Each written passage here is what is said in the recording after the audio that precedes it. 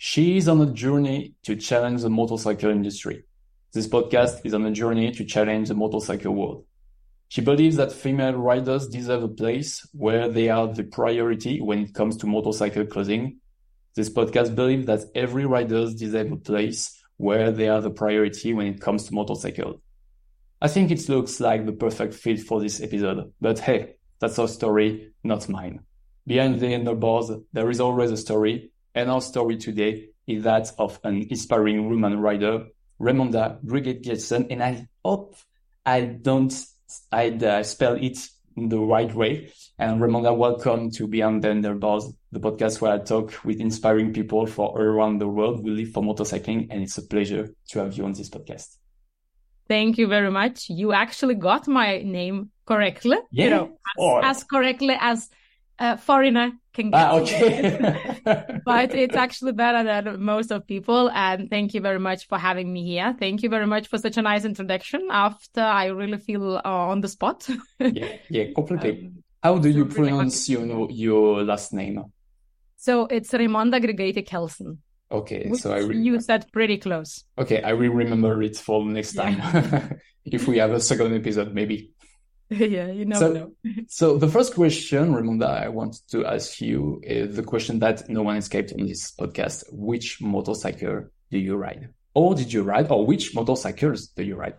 I think it's 3 questions in one. Yeah, so I do ride Kawasaki ER6N as my main bike, you can say that, my favorite, let's say, right? I also have an old Honda CM400, which is built as a scrambler, but that one is just more like, casual, sometimes enjoyable rides. Okay. And then we have, as a family together with my husband, because he's also a rider, we have a few old motorcycles, which are kind of projects at home. So we have an old Ducati standing in the motor lounge in the shop, actually, which is being built into the cafe racer. And then we have one more Honda CX-500, which is still waiting its time as well to be, turned into something nice, because it's like from 82, so the old one. And then we recently bought a BMW R75 with a sidecar because we've got a little fella who is like 13 months older. So we need to make sure that we can continue our motorcycling adventures. And for that, we need a sidecar. Okay. Take him with us, right? That's so nice to bring your child with you on the sidecar. And how they feel?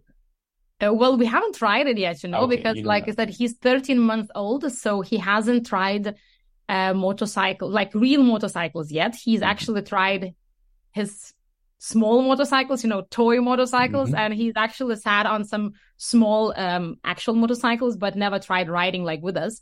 And that's why we just bought that old BMW, because we want to build it, with a nice sidecar, so that next year, hopefully next season, we will be able to take on a few journeys with him. Because since he was born, obviously, we had to kind of, compromise a little bit and ride, for example, separately with my husband, even though we enjoy riding together. But, we can't go both of us because someone has to stay with the child, right? Yeah. So it kind of became... one goes for a trip and then the other one maybe after. And we would like to do it as a family, of course. So so you combine the best. Exactly. So we hope that motorcycle with a sidecar would actually give us that opportunity to, then take 2 bikes, the one with the sidecar and another one, and actually go all 3 of us. Oh, that's good. That's good. So you have 5 motorcycles? Well, so, it's actually 2 at the moment that you can actually ride and enjoy. Okay. And then we have those kind of 3 projects that, well, they do ride. You can ride them, but you wouldn't like to go far on those because they're still in the project phase, kind of, so to say. Okay. That's really incredible. And what pushed you to enter the motorcycle world? What the first steps you crossed to enter in this world?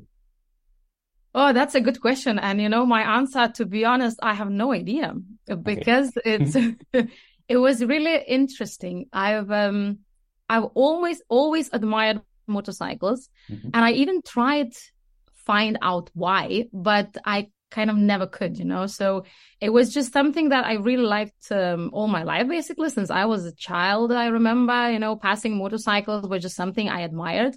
But I even spoke with my family because no one in my family rode a bike. So it was nothing that I actually saw. It just came from somewhere. I don't know. And the only thing that my mom told me that she had the same kind of idea or feeling around motorcycles. She just really liked them for whatever reason. Mm-hmm. And she always dreamt of having driving license, which she hasn't got yet, by the way. So I'm still trying to convince her. But she just had this inner kind of wish to drive a bike, and she liked them. And I guess it was the same for me. I have no idea.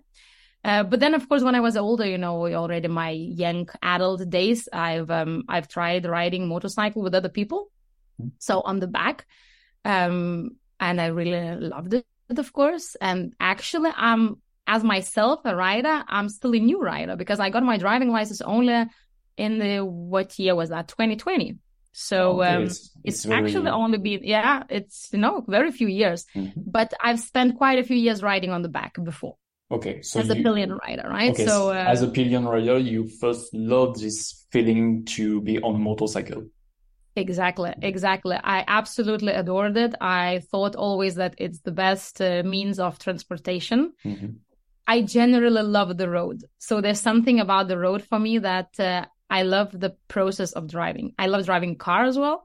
Back in the days, if I felt not well, if I had a bad day, I would just take my car and go without any destination, just go, right? Now, obviously, I do it mainly with the motorcycle if I have that feeling, but it's the same. It's kind of the road and driving experience that I was always very much attracted to. And then as soon as I tried motorcycle, also as a pillion rider, I really realized how amazing it could be, right? And then I decided that I want to have my driving license. However, it took me literally probably 8 years. Okay, why? Yeah, because I traveled a lot previously. So I used to work in the tourism and hospitality industry. And that meant that I was changing my, the countries I lived in, right? My locations quite frequently, simply because of my job. And changes of those locations were always meant that I was kind of on the long business trip. So it's not like I moved, and lived there with all the full registrations in the country, but that was just, I was actually employed by the German company. And I was always kind of, had on assignment, so to say. So I would be for half a year, for a year, and maybe sometimes for 2 years, right? But I was not really proper living in that country per se, so that, I had all the documentation that normally you would need to go to exchange your driving license, right? So it was a bit of a struggle. And a few times I was very close because, again, it's still possible, in Europe Union, for example, you can still do driving license in another country and then transfer your current driving license. But it's just a lot of bureaucracy and, a lot of things came in between. And actually quite a few times I had to be disappointed because I just couldn't take my driving license, for example, in Greece, while I lived there, right? So, so it always was kind of a struggle. And so I had to compromise and drive on the back for quite a few years. Until actually I settled in Denmark, and then I said, okay, now it's kind of now or never. Okay, so time to pass to your. Yeah. It's like the CBT Module 1, Module 2 in Denmark, or it's not the same? It's the same than in France, because so in France you just have to pass 2 tests. It's called the plateau and the circuit. And in England, you have to pass the CBT, the Module 1 and Module 2. It's the same in Denmark. Well, I don't think we call this modules. So it's just like you have to, you have to get a theory exam. You have to actually pass some classes. So you have to attend the classes. So they're quite strict on that. You have a certain amount of hours that you have to participate. And then you have to take a theory exam. So basically all, the traffic rules and things like that.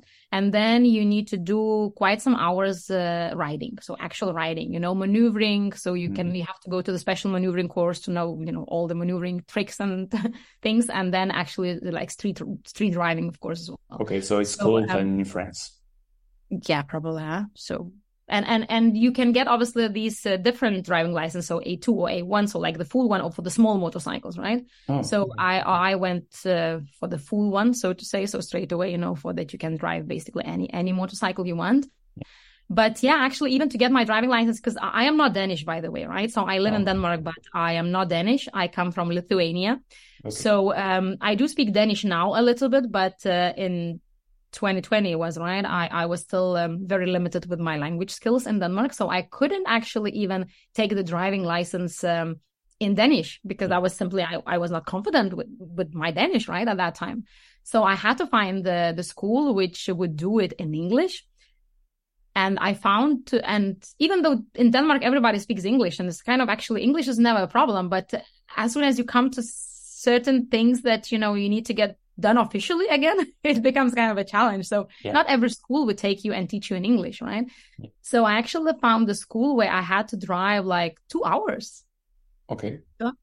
But I was so on the mission that it's now or never, that I was like, I'm just doing it. I have to get my driving license because I cannot sit on the back anymore. I was burning, how much I wanted to be in front. Yeah, I feel the same feeling when I passed it. Yeah. So I actually, it was kind of, a journey.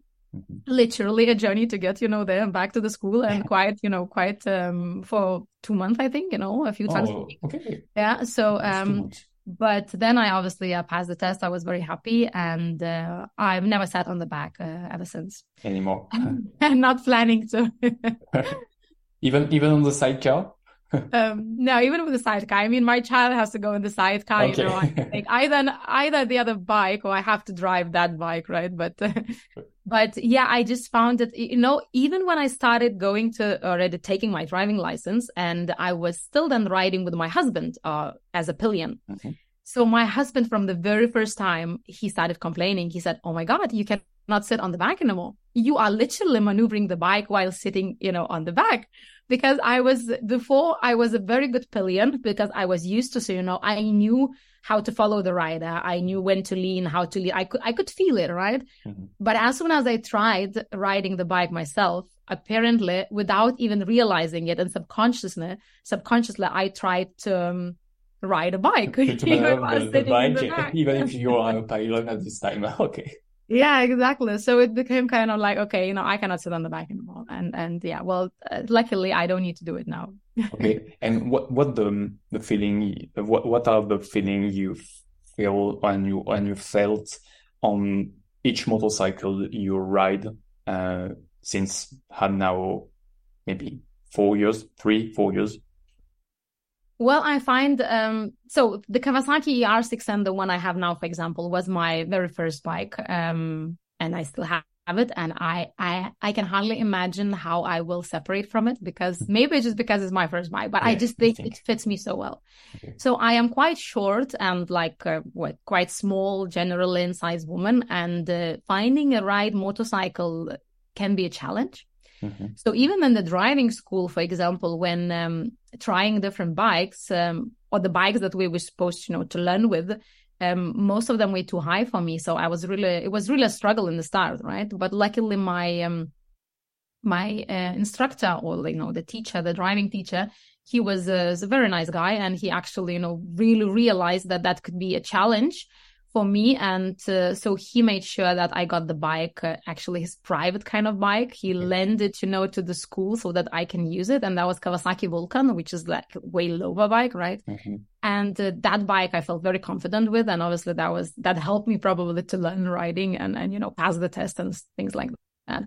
So yeah, talking about motorcycles, like I can only drive small bikes, right? I mean, load bikes, because anything that's high comes a little bit difficult. And I know that maybe, a lot of people say you should not limit yourself and you should try. I mean, I've seen also loads of videos and even real life examples when very small women ride big motorcycles. They literally jump on the bike without touching, obviously, they cannot touch the ground. Yeah, you see that like on the GS, on the BMW, like a small girl just who doesn't touch the ground, and she can ride this kind of motorcycle. It's really amazing. Yeah, exactly. And I admire that when I see it, and I was like, wow, that's impressive.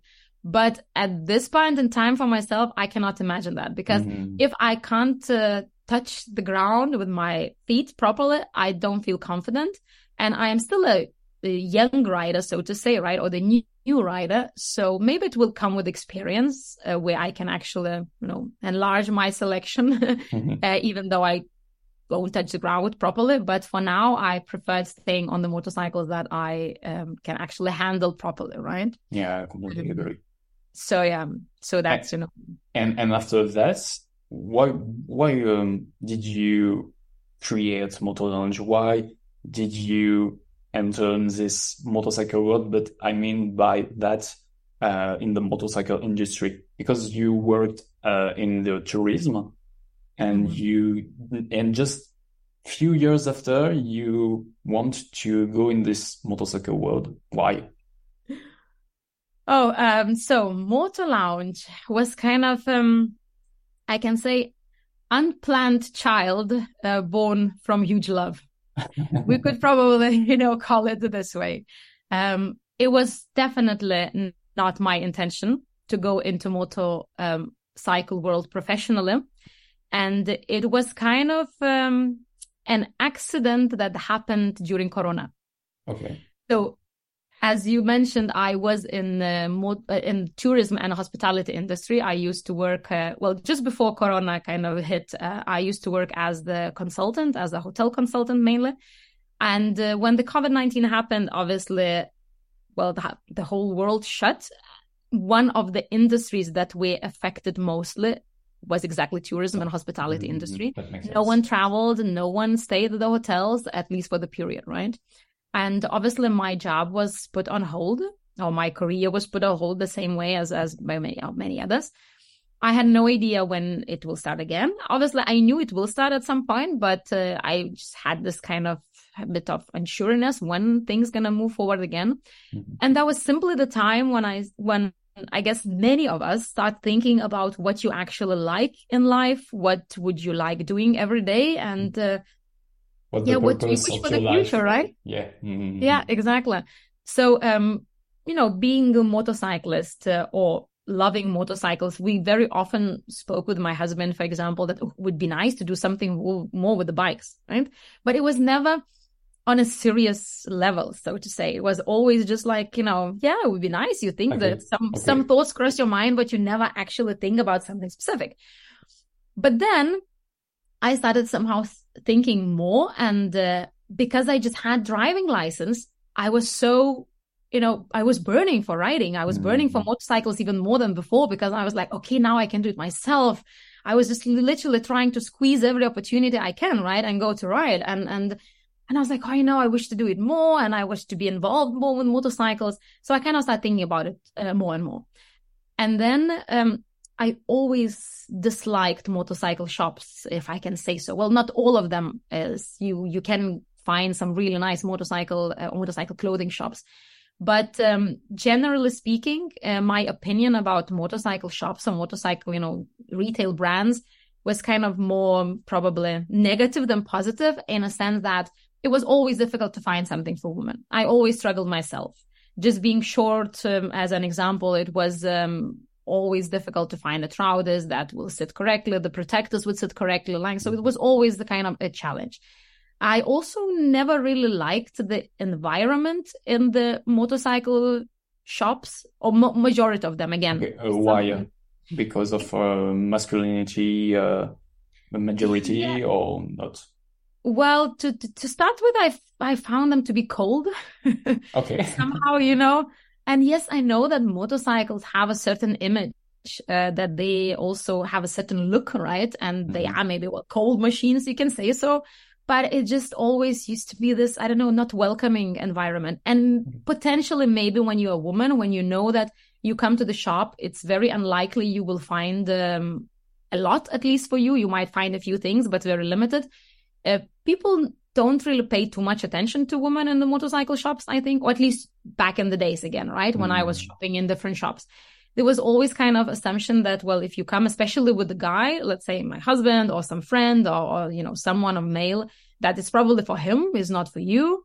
And in terms of service as well, even when I was searching for clothing, as an example, like I hardly got any good service that I could say, oh, wow, this was nice. This actually, people really helped me to find the right fit. People explain me, about motorcycle clothing and things like that. Because again, before I started Motor Lounge, I did not have the knowledge I have now about motorcycle clothing, right? So I was expecting it from other people to give me that knowledge, or, you know, to help me find the things that I need. But I somehow never felt that many shops were doing that.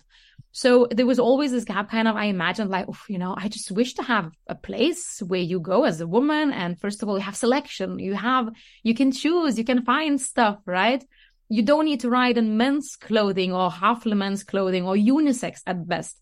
And where you actually get service, where you get good experience, where you have nice atmosphere, you can just, you know, have a good chat with the people working there, have a cup of coffee and things like that.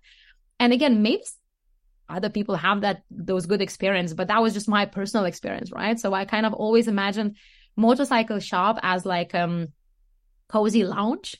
You know, yeah, for you want to have a good customer experience for your clients, for your customers, and you didn't feel that in every shop, in motorcycling shop. And I think it's the same also in France, because we have this tendency to just show the bikes, show our products, but we don't focus on the customer experience, which is, for me as a copywriter and marketer, a really important thing.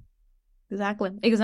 And, you know, I come from hospitality industry. I worked, you know, my career for many years was in tourism and hospitality. I guess that's inside of me, the service mentality, right? That you have to, I mean, I live and breathe that, I guess. And I obviously I search it in other businesses as well. And if I don't get it, I'm kind of like, you know, that's not how I imagine. So then slowly I started kind of thinking, okay, you know, motorcycles, this kind of shopping experience, Corona hitting, like what, you know, the things kind of came together. I don't even know how, to be honest myself, but it was really unexpected. Suddenly I started thinking about maybe I could do a motorcycle like retail brand, like shop, right? But at this time it was not a joke anymore. No, and suddenly, you know, I was like, wait, maybe, you know, and in the place where we live in our house, because the motor lounge is still in the part of our house, kind of, so it's you know, connected basically. It's half in one half we live, and the business is on the other side. And because we had this opportunity in our home, which is kind of an old like farmhouse, you can say, right? So we had a space which we used to call our just private lounge, where you had the billiard table and just a sofa and like a bar, you know, to just enjoy the music and the drink in the evenings and things like that. And we're like, you know what? It's like imagine a motorcycle shop now, right? Imagine the motorcycle clothing shop in that. The days was like where you come, you can have a cup of coffee, you know, well, you can't really have drinks, but, you know, maybe on certain events, right? But just relax and go shopping. And I always saw it as like, you know, like a wedding salons where women go and buy the wedding dresses. So you would always, you know, have, well, ideal, nice, good service. You will get a drink, you will bring your friends, girlfriends or mom or grandma or whoever you want to see, help you choose the dress. And so you basically, you know, just chit chat and relax and then try different wedding gear. So I imagine something like this for motorcycle clothing. That's what I was wishing for myself, right? And so, yeah, I said, okay, I have a space where I could, you know, potentially start something like this. I had the opportunity in that period. I wasn't sure where my other career will go. So somehow I just decided that maybe, you know, I should just try. Okay. So and then, you know, just like... So from this burning desire to just do motorcycling, you transform that into a business, but also into a purpose for you to just create a good experience for women riders who want to just go to shop, who just want to buy a product. So it's really interesting because, and it's a question for you, why do you think all this motorcycle shopping, all this motorcycle shop don't think about this customer experience? Why they always focused on just the products and not the customers?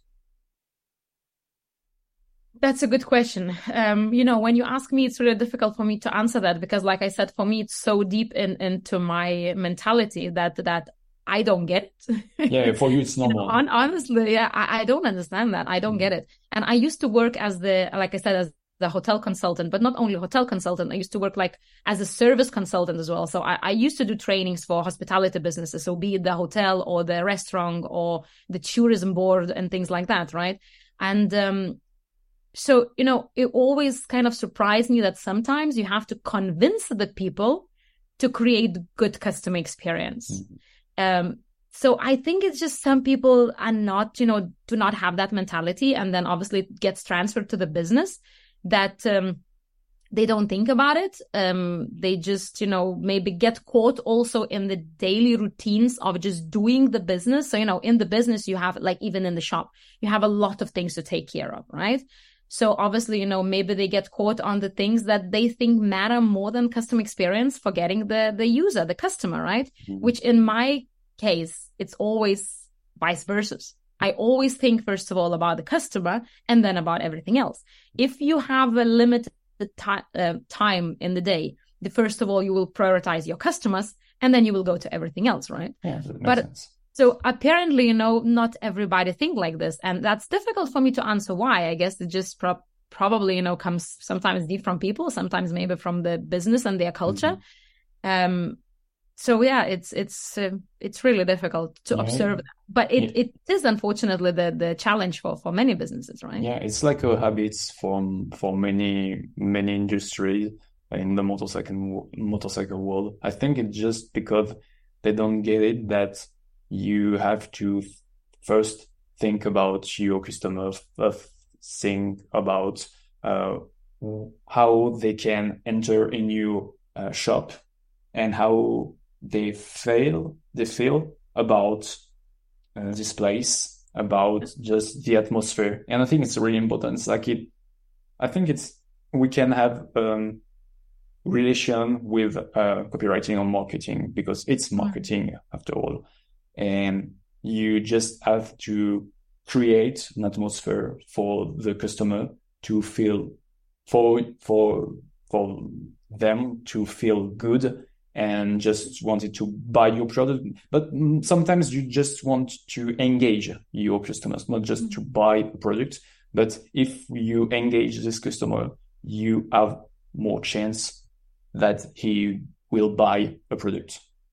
Exactly. And now, when you say that, I'm also thinking, that just popped in my mind as well, that, well, the first thing is obviously because you, as a business, you always want to make a sale, right? So that's your goal, right? And my understanding, the better customer experience people have, the more sales you will make. But I think it also can be that if you have a genuine wish to help people, that's probably also matters. Okay. It also probably naturally helps you to create that better experience. So you talk about purpose? No, I'm talking about, like a genuine will to kind of the purpose. Exactly. Yeah, exactly. That's true. The purpose. Yeah, we can call it that because the same, when I think about the Motor Lounge, when I started and, when I had all these struggles, personal struggles that I wanted to solve, I was convinced that other women have the same. I knew that other women have the same also from talking to other women, from having friends and people I know who ride the bikes. I knew the struggle women face finding the proper motorcycle gear. So I obviously wanted to have a business because that's always was interesting part for me. I've never tried it, my own business, I want to do it. Sure. So that was also interesting part for me. But I had the genuine will to change something, which I still have, right, with the Motor Lounge. But that's what the purpose of Motor Lounge is to change the industry or challenge the industry in the sense that to create a place for women where they can get safe, functional, stylish motorcycle gear that will enhance their riding experience. So I think when you have that actual purpose, right, and when you think about it, that also helps you to give that great customer experience because you truly care about the people who step through your door, right? I do care that women who come in Motor Lounge actually leave happy, that they actually find what they've been looking for, or maybe not even what they've been looking for because they had no idea that they could actually find that, right? But that they actually leave with the good feeling that now they really can enjoy their motorcycling experiences. And it's amazing actually, but we had a lot of customers, women that themselves told us stories how it changed their riding experience when having good clothing and good fit, how they, just started riding more, for example. We even had men coming to the store and saying, thank you that you exist, because my partner, my girlfriend, my wife, my daughter, whoever, he was riding with as a pillion, actually wants to go on the rides now with him. Because before, apparently, and that means simple thing as clothing, which is not that simple actually in motorcycling, because it's in my opinion, one of the most important, aspects. But these things can make a huge difference for people. And then if you have that purpose of helping people, I think that also, helps you to create a better experience for them. Okay, so you can transform the vision about motorcycling for women, but also you inspire women to also ride as a motorcycle rider, not just at the pillion, but you make the transition between being a pilot and being a rider. That's really interesting, because I didn't think that you can, with the kind of with your kind of business, can transform the way women wants to ride a motorcycle, just to begin first as a pilot and just after to ride as a woman rider. That's really amazing. And what are how women can, and how they discovered your shop? Because now it's in Denmark, but for foreigners, how they can discover it and how they can hear about you. So we are in Denmark. Yeah, we're based in Denmark, but the Danish business and the shop itself, this our small boutique kind of we call shop is in Denmark. But we also have an online shop, which is just www.moto-lounge.dk or .com for that matter. So we do have, and we do ship, international, at least in Europe. Outside of Europe, it's kind of a special request, but in Europe, we ship to basically all countries, right? So yeah, they can obviously find us online, right? Or they can visit us in the actual shop. We also have social media channels we try to be quite active in. So obviously people can follow us there and see what we do and how we do, and get kind of. So to being viewed by the other people in every countries, you have to share your message also on social media. You have to share also your message on the website, just to be more present and to be just visible for all the women riders who want to be just to wear real women motorcycling clothing. Oh, definitely. Social media and exposure, on all possible channels, kind of, it's very important, because and actually social media was probably one of those channels, let's say, or those ways which were very, very helpful for us in the start. Because when you just start the business, obviously, nobody knows you, right? So you kind of have to show yourself somewhere. And we definitely focused on Facebook and Instagram when started, obviously with the website as well, but just more on the socials. And yes, we had a lot of word of mouth, so to say, when, people started finding us, and then maybe one woman came and she told 10 of other friends, because there was something new. The shop only for women. I mean, this doesn't exist. And the shop where you actually have more than 2 trousers to choose from, right? Kind of thing. It was very new. So people were very excited. And of course, they spoke about it to each other. So word of mouth was definitely one of the main channels, but also, social media, because it's it just helps you to spread the message further and faster, so to say, right? So, it's very important, definitely. And how they received this message, how they received the way that you create a space, not only for women, but for the purpose of women riders, how they receive it. Oh, I think generally speaking, very well. I mean, I would hope to believe, but from the feedback we get and from the experience so far, I think our customers or potential customers, even the ones who haven't yet shopped maybe, but are thinking about it, I think are very happy to have the place like this. So we definitely have quite a good, I would say, connection with our customers. And we are really blessed and happy to hear their feedback, that they're actually excited to have us around. Okay. Because I do think it matters. I mean, the first customers, I remember very well the very first customer who came to the store, for example. Mm-hmm. And that was not even the store back in the days. The first year I used to call it showroom, because the whole idea actually was just to start with the online shop and then have the place where they could, come on request and just try. Oh, okay. So you first begin with the website and after with the showroom.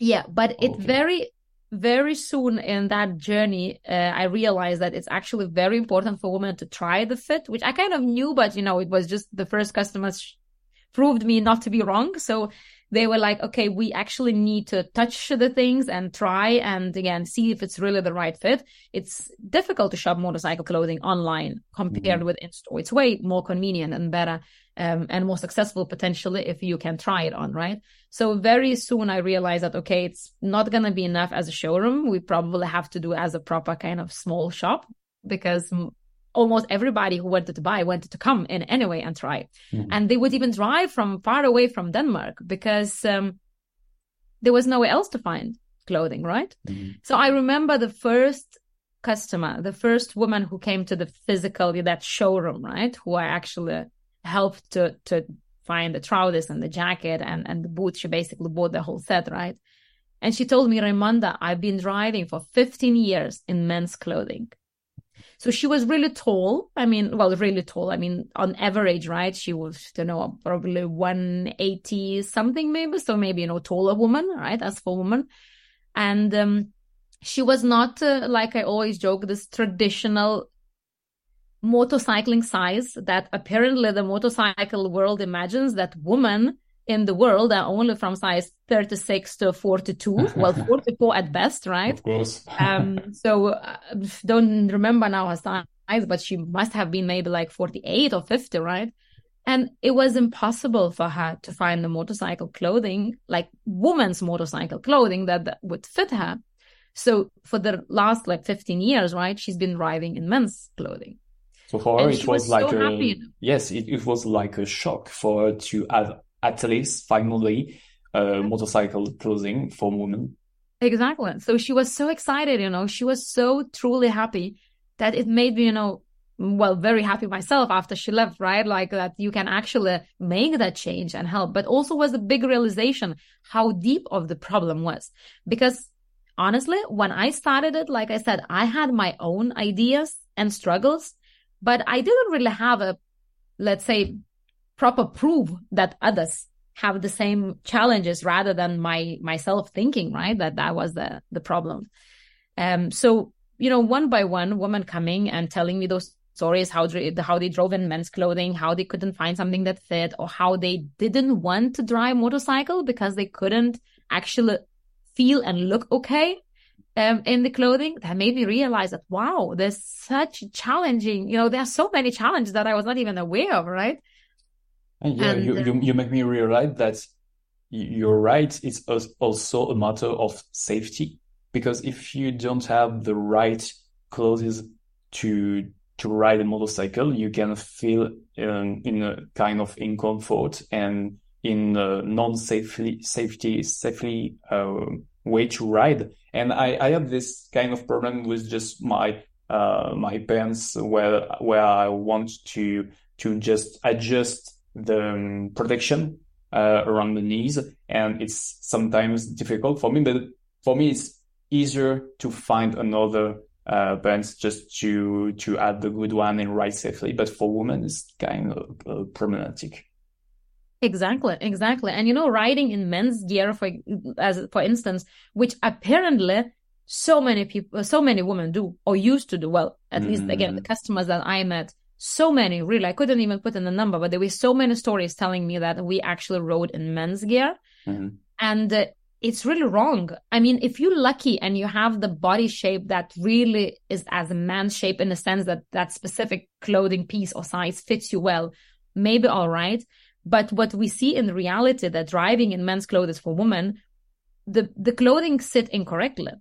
So you are wearing motorcycle clothing for the purpose of protecting you, when in reality, well, that protection will be very limited, right? Mm-hmm. If it's not the right fit, the protectors do not sit correctly, you feel uncomfortable to start with. That would also impact you while riding, because if you are uncomfortable in the clothing, I mean, clearly you will not be, always potentially focusing on maneuvering the bike, right? Mm-hmm. When you constantly have something that itches your body with wrong clothing, right? For example.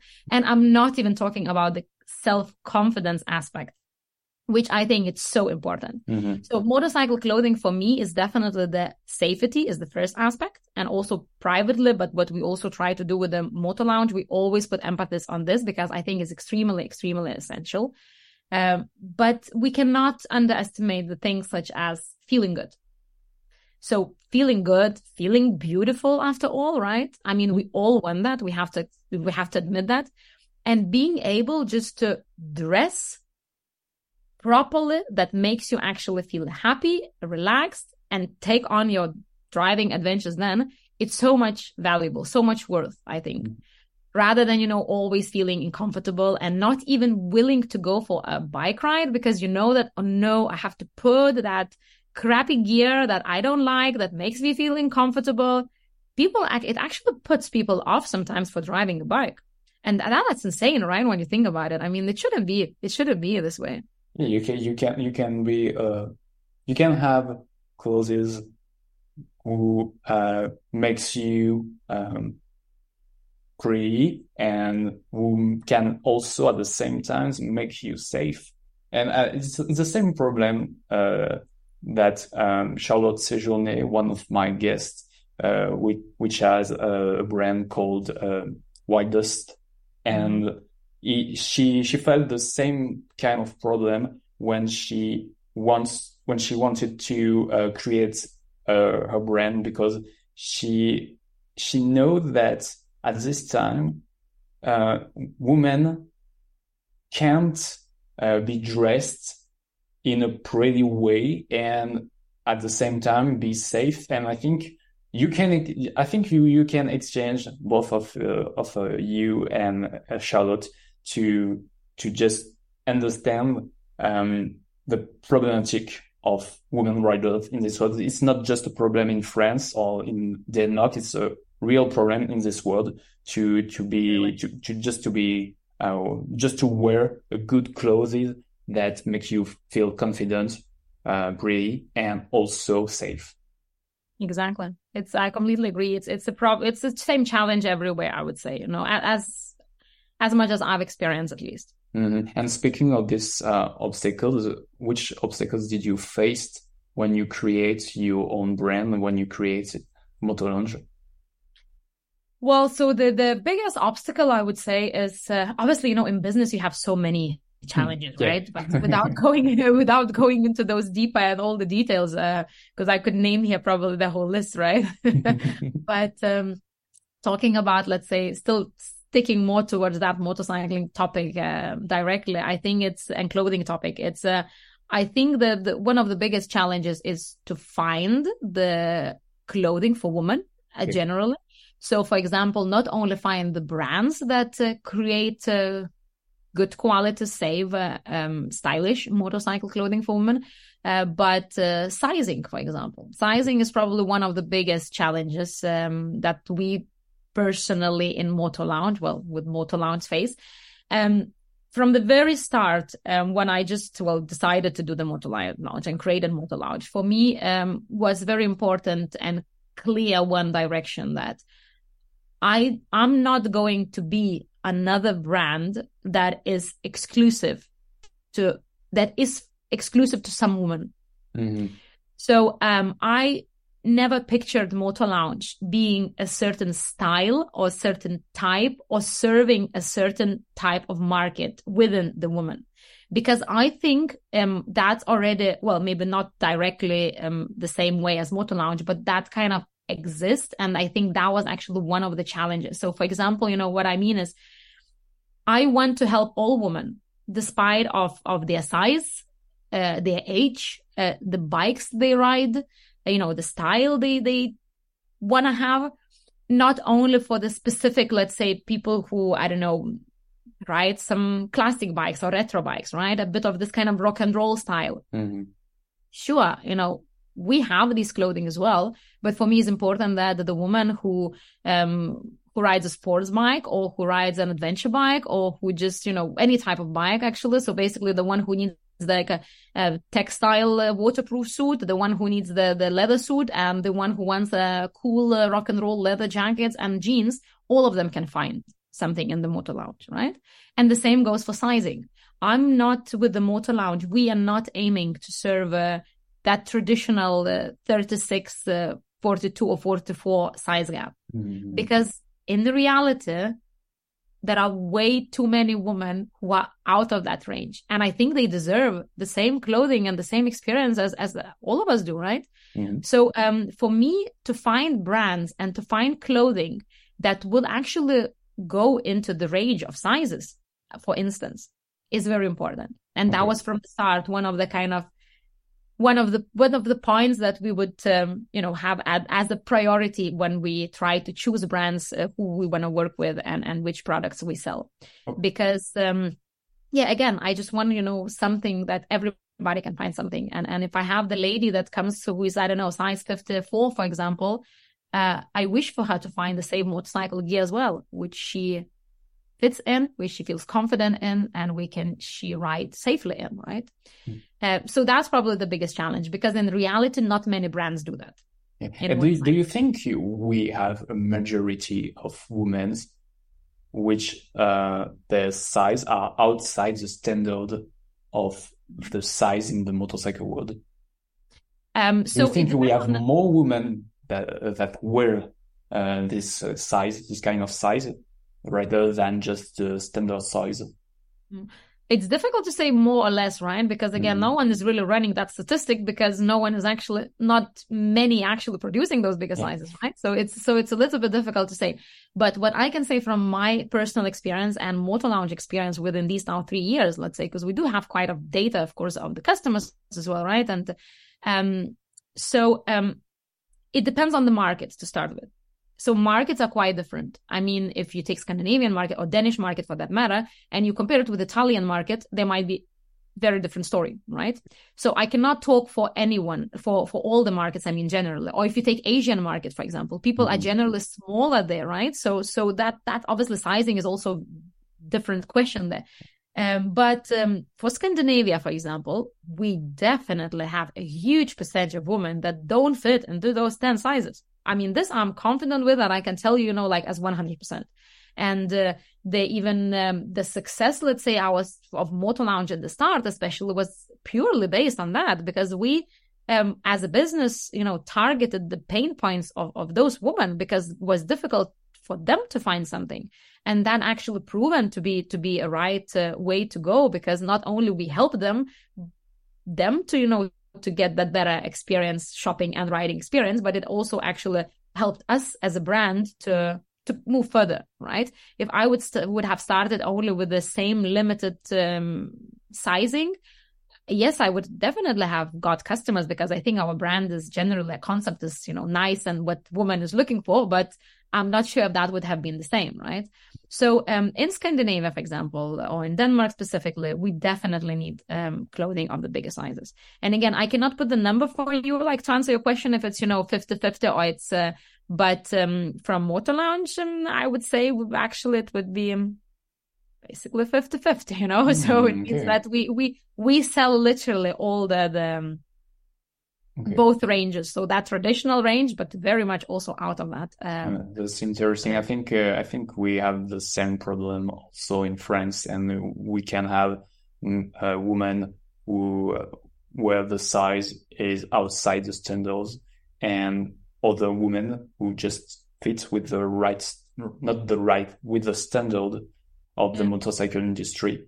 And I think it could be a solution too in France to have this kind of showroom or a shop to convince women that they can dress with the right and the good clothes.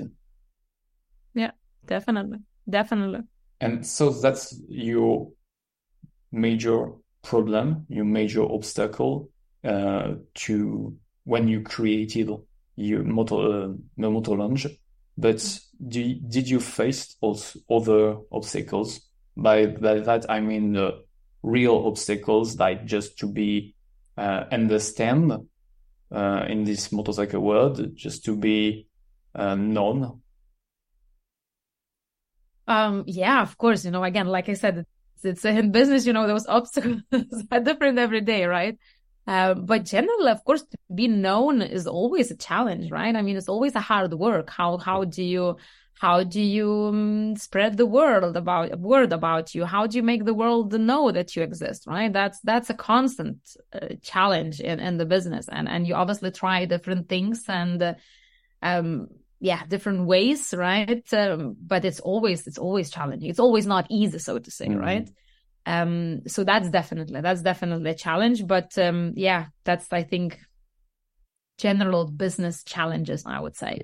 How do you make your brand better known or better loved, so to say, right? So that's a non-stop, constant journey, constant work. Okay. And did you receive messages or answers from I think male riders who think that it's just nonsense to have a showroom? Because I asked you this question because in France with Charlotte Séjourné from Riders, she faced this kind of answers, and it's really not interesting because I think it's a nonsense for these male riders to send this kind of message. But did you face this also?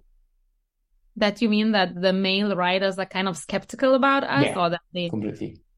Well, actually not so much. So let's just start. Probably it's important to mention that, again, Motor Lounge is the brand for women, but we're very friendly to men. Yeah. In a sense that, first of all, we actually have quite a few men customers who happily shop here for their partners, right? Or their daughters or their other kind of woman in their life. But, interesting, funny, I will tell you actually a bit of pre-story, a bit of maybe, that would, a funny thing that when, like I said, when I started, thinking about this motorcycle, maybe to do something more motorcycle and all these challenges I faced. So my first thought was actually not to focus only on women. I actually thought that, I just want this kind of shop where obviously, women will find what they look for, but, not necessarily excluding men.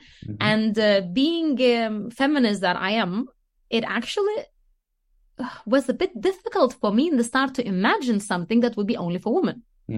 So I was, first of all, thinking it's going to be for everybody, obviously with the more focus on women, because that's where my struggles laid. But I did not imagine having it, Motor Lounge, being exclusively for women.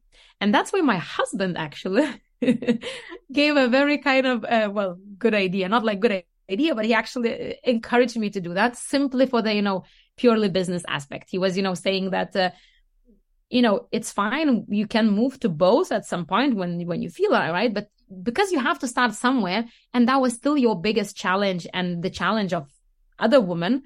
So maybe, you should start with this and then, see how it goes, because again, it's new business, right? And then you, kind of move to men. So he actually kind of pushed me or seeded that idea into my mind a little bit, okay, maybe I should actually just do it for women, right? Or at least for the start, which now we're not thinking to move to men, though, that idea was parked, for a very long time, I think. But that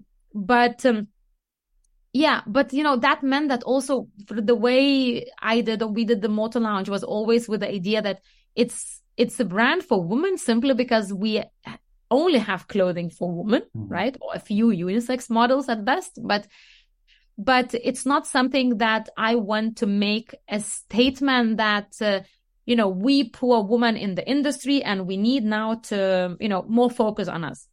Because I think that my opinion is that, instead of complaining or crying about something, you just better do something to change that, right? So as a woman, I don't want to be victimized that motorcycle world is not taking me into consideration, right? I see where it lacks, and I try kind of with the Motor Lounge to change that. but still in the positive way. I think I don't want, I don't step on men or motorcycle industry focusing on men, because if there are men riders who need, and clearly there are way more men riders than women, right? Statistically. So they also need the focus. They also need the same things and we need, right? But we simply, with the Motor Lounge, we focus on women because that's where we feel is the biggest lack. So, that's why the brand is based on that. And obviously, that's why we do a lot for women also, not only as a shop, but like, me personally as well, involved in certain things where, for women motorcyclists to try to change that. But I don't think, I do it, or I wanna, at least I wish to do it, overstepping men or their beliefs or things like that, right? So maybe that's why I don't think we had any negativity from male, from men, from that aspect. I had a few times. So I did this research a few years ago when I was doing my master studies in one of the Danish university, and I did this also research about women's in motorcycle industry, right? And that research was I was very happy that it was it turned to be beneficial for few organizations, in motorcycle industry, and also a few businesses that actually people were interested, both to participate, to be a part of that, but also to learn from the learnings of the research. Because again, there's not so much research around motorcycling or women in motorcycling generally out there. So there were a few, let's say on Facebook, a few posts that some motorcycle organizations made using my research. And then, the comments on Facebook there were some, let's say, from males. Those were probably the only negative things, but I also see it as, first of all, as from research perspective, as a researcher, as a very valuable data. So, that was interesting to see and observe what male think and how they would react to that, focus on women, per se. But also, I think it's just, again, it's our social world problems these days, that you have a lot of Facebook warriors who would just go there and attack no matter what it is. Today is the woman, another day gonna be, a person of another religion or another sex, or whatever it is, right? So it's but that's probably was the only ones. And I actually think that, at least the impression we get or the feedback we get in Denmark from the motorcycle community and people around, that actually men appreciate Motor Lounge as well, because they also feel like it's good that someone is actually focusing on women now, because I think majority of men have a woman in their life, be it a partner, be it a mom, a daughter, and if they potentially ride, or if they want to see them ride as well, I also hope or tend to believe that they wish good for them, right? And therefore, I think seeing something that is helping them to get that positive experience, hopefully is also, comes across as positive thing in their world. Yeah. I think maybe we're just lucky, I don't know. And talking about your paper, because I don't take the time to read it, but I will. Do you think I can put the paper in the description of this podcast? Because I think it will be interesting for some people to just who wants to have more detail about it. Oh, definitely. Feel free to do that. I will be happy, because I'm always happy, when it was a hard job to do, right? So I'm very happy that it's actually one of my goals, because obviously I had to do it for my thesis, but because I was doing it as a businesswoman at that time already, it was also my goal to create something that hopefully will benefit also others, because I think that sharing, if you want to make a change for women in motorcycle industry, I think sharing is very important. And if you have to understand any insight, exactly, so because, me alone or with few other women or men for that matter in motorcycle industry, it's difficult to fight against, everybody else. But if there are more of us with the good insights, maybe actually people would start realizing what challenges women actually face, and what do they wish for them in the future, and how that could actually be beneficial to those other businesses, organizations, or even the community, motorcycle community, most importantly, as such. So I think that sharing is caring. Like I say, it's a good thing to do. I understand. Okay. And talking about all your experiences in this motorcycle world, talking about your business, Motor Lounge, what do you want to share from all of this? What do you want to share from your experiences? What do you want to tell to other women or male riders who want to create a business in this motorcycle world? Well, if I speak about the business, so I think it probably would be two, more business focused and more like one more personal direction, so to say, or so generally, which are very related, by the way. So it's probably, one kind of adds to the other. But generally, I think my message would be, I would really wish that motorcycle world or community would first of all realize how diverse we are. Motorcycle riders, from my experience or in my opinion, we cannot keep putting us in the boxes that motorcycle marketing creates or media creates, the certain style, the certain type, the certain image motorcycling, and then women clearly, especially, have in that image. I just think it's so incorrect and it's so, far from reality. I 100% agree. I just wish that would be seen and understood. I literally cannot probably express even how many women, now speaking about women, because again, that's where, I, let's say, specialize, so to say, right? But how different women riders are and how many women I met who really even dislike the certain image they got put on themselves just because they ride a motorcycle, right? And, again, this stereotypical look of the biker in the leather clothing, driving some kind of classic bike, definitely sexualized image if it comes to women, right? Wearing some sexy or little clothing and everything. I mean, that's like a very small percentage of motorcyclists in the world, right? We are so diverse. We drive different bikes. We dress differently. We at different ages. We have different lives. And I just wish that that would be seen and the motorcycle world would actually react on that, helping all people to feel welcomed and confident in that motorcycle community.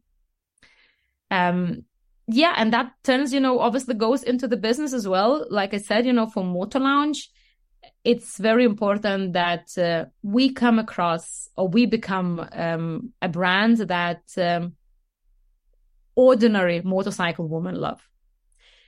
There are a lot of amazing women that I admire myself, travelers or some racers and stuff like that, like who do really extraordinary things in motorcycling, both maybe for the community, but also for themselves. And when you look, at their life, at their travels, you really feel, oh, wow, that's nice, inspired and everything. But in reality, not the majority of other riders want to go there or are in the place where they want to go there, right? The majority, I think, of motorcycle riders, like I call us ordinary riders, right? We ride for fun. We ride when we have a free minute. Maybe we go to work with a bike, right? Myself, for example, I'm definitely not one of those who I can tell you, about my extreme riding experiences, my adventures where I traveled, across the countries. And yeah, I've been on maybe 1 or 2 trips, right? Like that, where in a few countries I rode some nice routes and that's it. But that's not also probably the motorcyclist I'm ever going to be. I'm the one who just enjoys motorcycle riding. I just like to ride whenever I get a chance, right? So it's, I think that, and for whatever reason, we tend to kind of forget that. I think we very much focus on those, extraordinary, both personalities and experiences that motorcycling will bring, just like you have to travel across the world or you have to, go on some crazy adventures, right? Mm-hmm. Or try something no one else tried or did, which is absolutely inspiring. But again, I think we need to also do more for ordinary motorcyclists. Yeah, that's not the majority. And as I talk with Taras Avonbeck, my first guest on this podcast, it's not about the journeys, it's just about the ride. So if you want just to go outside and ride just for 10 minutes, it's okay. Exactly. You don't have to cross all the world to be a rider. You can just go outside and just ride for 10 minutes. It's okay. Just do some cycles around your house. Exactly. You're a rider. So you're a rider.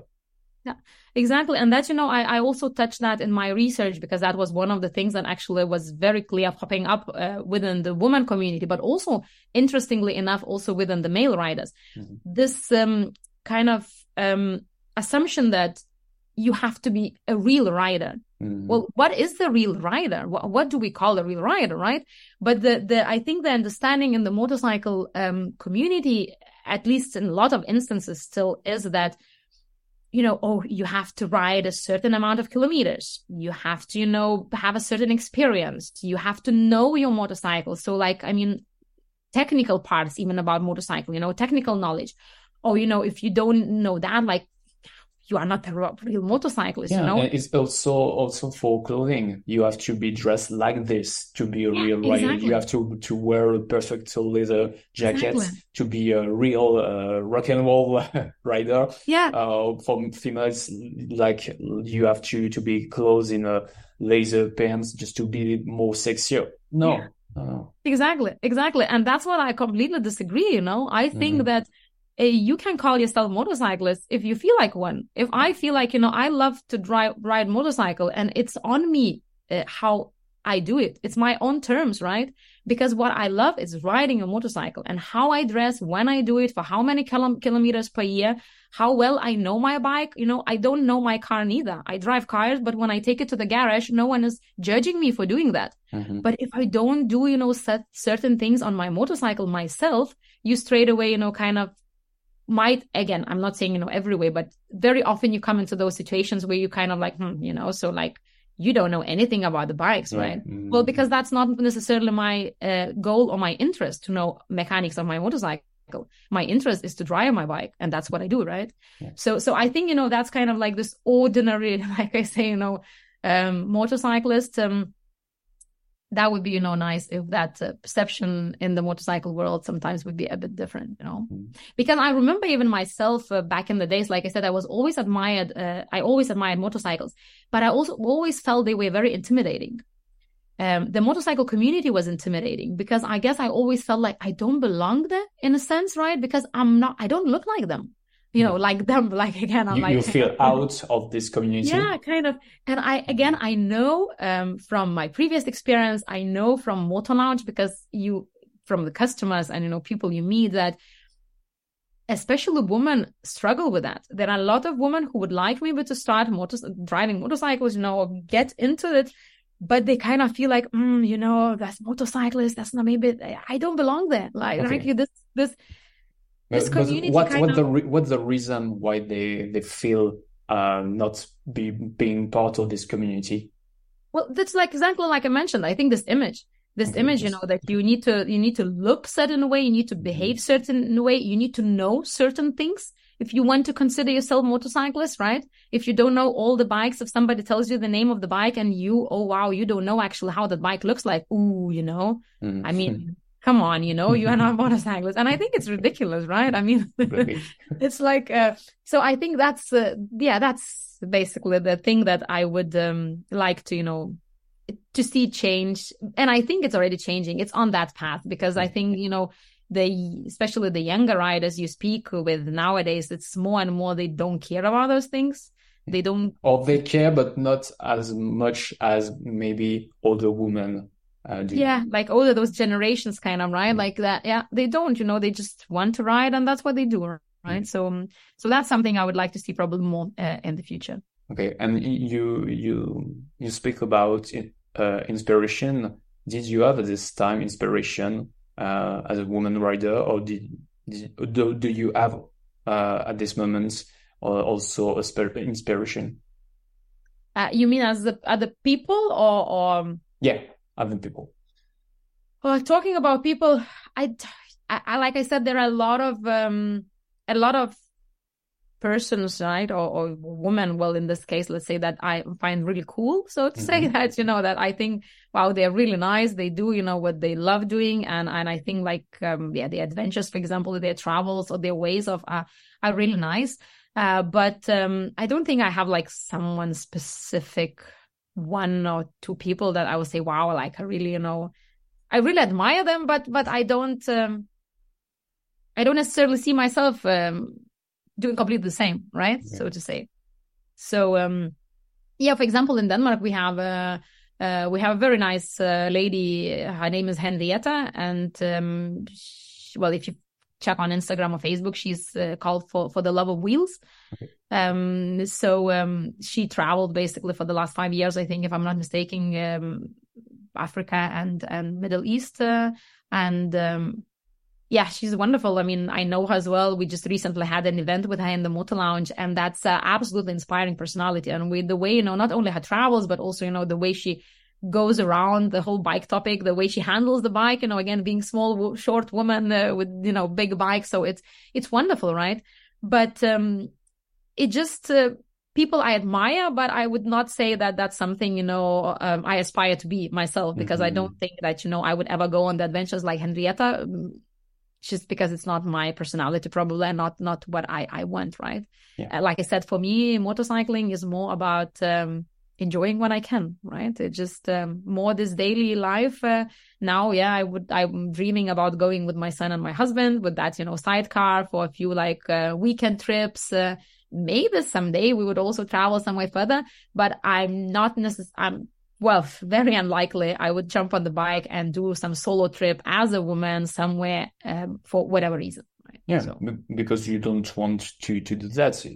It's not it's not a problem if you don't want to go outside and just to ride across the world. If you're just happy because you ride your motorcycle just nearby 20 kilometers from your house, it's okay. Exactly. If you're happy, I think it's a real problem if you think about it, because when you saw all these pictures on Instagram, Facebook, on all the other social platforms, you begin to think differently, because you see these images and you want to do the same, but you don't have to do that to feel like a real rider, as you say, or you don't have to do that or wear this kind of clothing when you see it on any social platforms.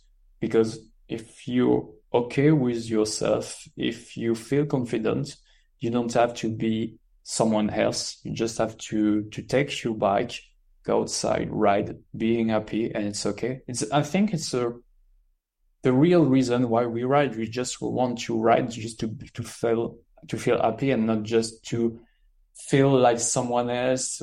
Because I think I speak as a male rider, because we saw many movies, many series about motorcycling, and you in your subconscious you want to be that kind of rider, but you don't have to be that one. You just have to be yourself.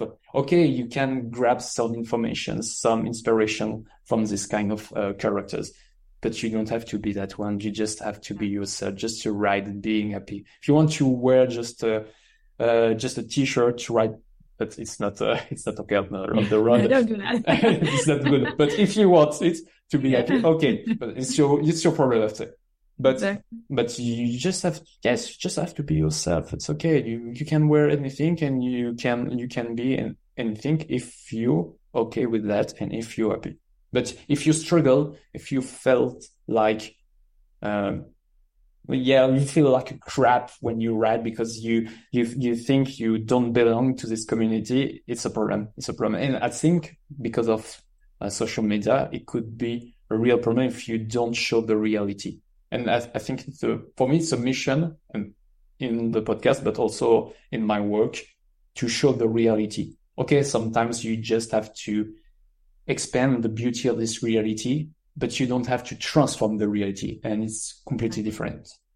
Exactly. I definitely agree to that, And I mean, we have to be ourselves, right? And we need to do what we want to do and on the terms that we want to do. And I think when we speak about the motorcycling, we always have, those inspiring people, like we said, who travel the world and who have extremely, awesome motorcycling adventures. And they, you can say that motorcycling is who they are, right? Mm-hmm. But I think for the majority of us, it's like motorcycling is what we do, not who we are. And that's, for me, that's the thought that, that's how I would identify myself, Motorcycling is what I do, not who I am. I love motorcycling, but I'm also, much more than motorcycling. I have so many other roles in my life, right? That motorcycling, or being a motorcyclist, so to say, is only one of them. Yeah, it could be a hobby, not a life. No, and I'm completely fine with that. That's the type of motorcyclist I am. And I strongly believe that there are many of us who are this way. Okay, perfect. I think we can end it on this. Just one question, Raimonda. Yeah. Where we can follow the rest of your adventures? Well, so you can definitely, first of all, follow Moto Lounge Adventures. And that will be, obviously, well, not so much on our website. We also have a small blog that sometimes we obviously post both product related content, but also maybe, some extra content. So that's obviously on the www.moto-lounge.dk.com. We are quite active on Instagram, which would be at Moto Lounge Shop. With the underscores between the words. We are also on Facebook, which is also Moto Lounge Shop. Facebook, we kind of mainly do in Danish, and Instagram then in English. So it's kind of, depends where you come from. If you are a Danish speaker, probably Facebook would be a very good channel to, but Instagram is definitely, well, for everyone in English. And we are more active on Instagram, Instagram stories that comes daily and things like that. So obviously that's probably, you can see a bit more from our behind the scenes and live in Moto Lounge on Instagram. Well, I'm also present myself on those channels, but I'm not that active. So it's on Instagram. I'm Mama on the Bike, actually, with underscores in between the words, but I don't use that privately that much. So, I'm not sure how much of the adventures you can follow, but well, probably some of my personal ones time from time, definitely. And the LinkedIn, well, myself, I'm kind of active or partly active on LinkedIn. You're active. So, so you can definitely, find me there just by my name, Raimonda Grigaite-Kjeldsen. So that would be probably the places and the channels, where we can definitely connect. Okay, I will put all these information in the description of this podcast. Okay, Raimonda, thank you for the time you took for this interview to inspire other motorcycle enthusiasts. It has been a real pleasure to discuss with you, talking about marketing, talking about business around the motorcycle world and for women. I think it will ignite my day, even if it's 3 p.m. I think, yes, close to 3 p.m.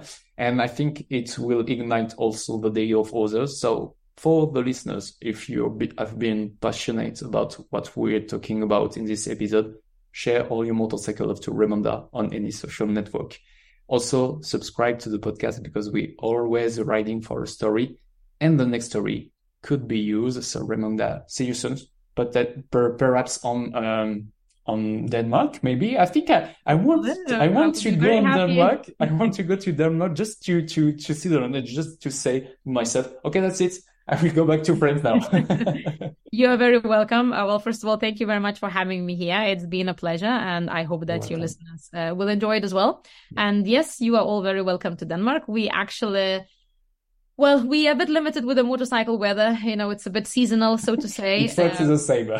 Yeah, but so if you have an opportunity to come kind of during the summer, late spring or early autumn, you're very welcome, and we will be happy to welcome you here to the Moto Lounge. The lounge, as such, with a coffee or tea or anything, hot or cold you want to drink, always waiting for a nice motorcycle chat. Okay. Go for coffee. Thank you, Raimonda. It's been a pleasure.